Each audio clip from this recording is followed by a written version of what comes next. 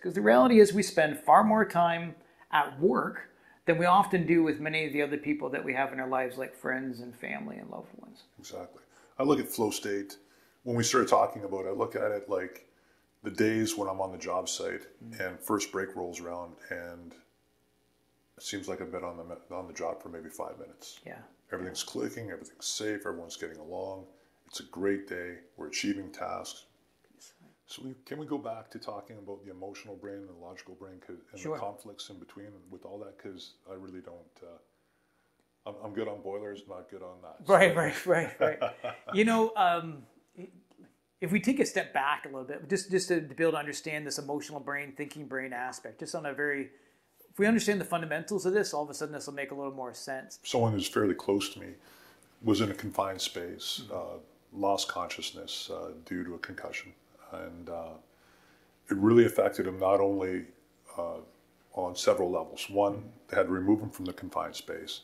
The concussion was so significant that it caused severe trauma to the brain, which this is your field, not mine. Because of him being away and because of the injury to his head, it caused a lot of marital issues.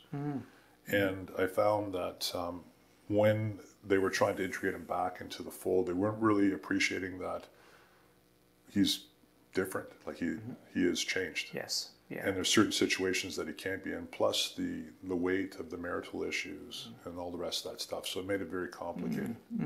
Although he's back on the job site now and things are moving in a positive direction, but this is over a 5 or 6 year period. The two guys I'd like to talk about is exaggerating Ernie. The guy exaggerates all the time. And the other guy is volatile Vince. So,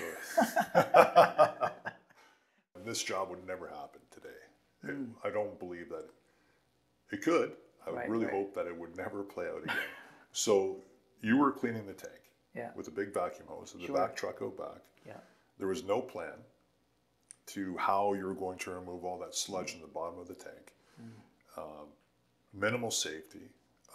You were on full air with no escape pack. So you had no 5-minute escape pack. Like you were hard pipe, or not hard pipe, but you were hosed right to the header. That's right. You didn't have an escape pack on you. Yeah.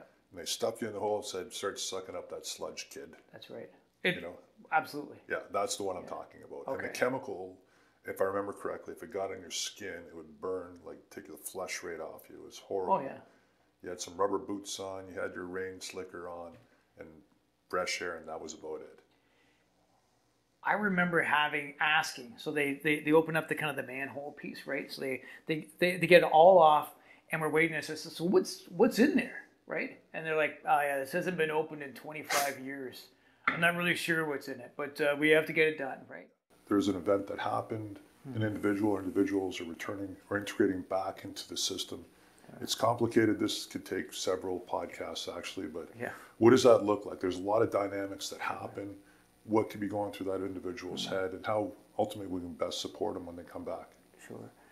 Return to work programs, gosh, how much time do we have? Like you said, it's... Yeah, Liquid Larry running that job. Yeah, Liquid Larry was, he was liquid for a reason, I guess. That's right.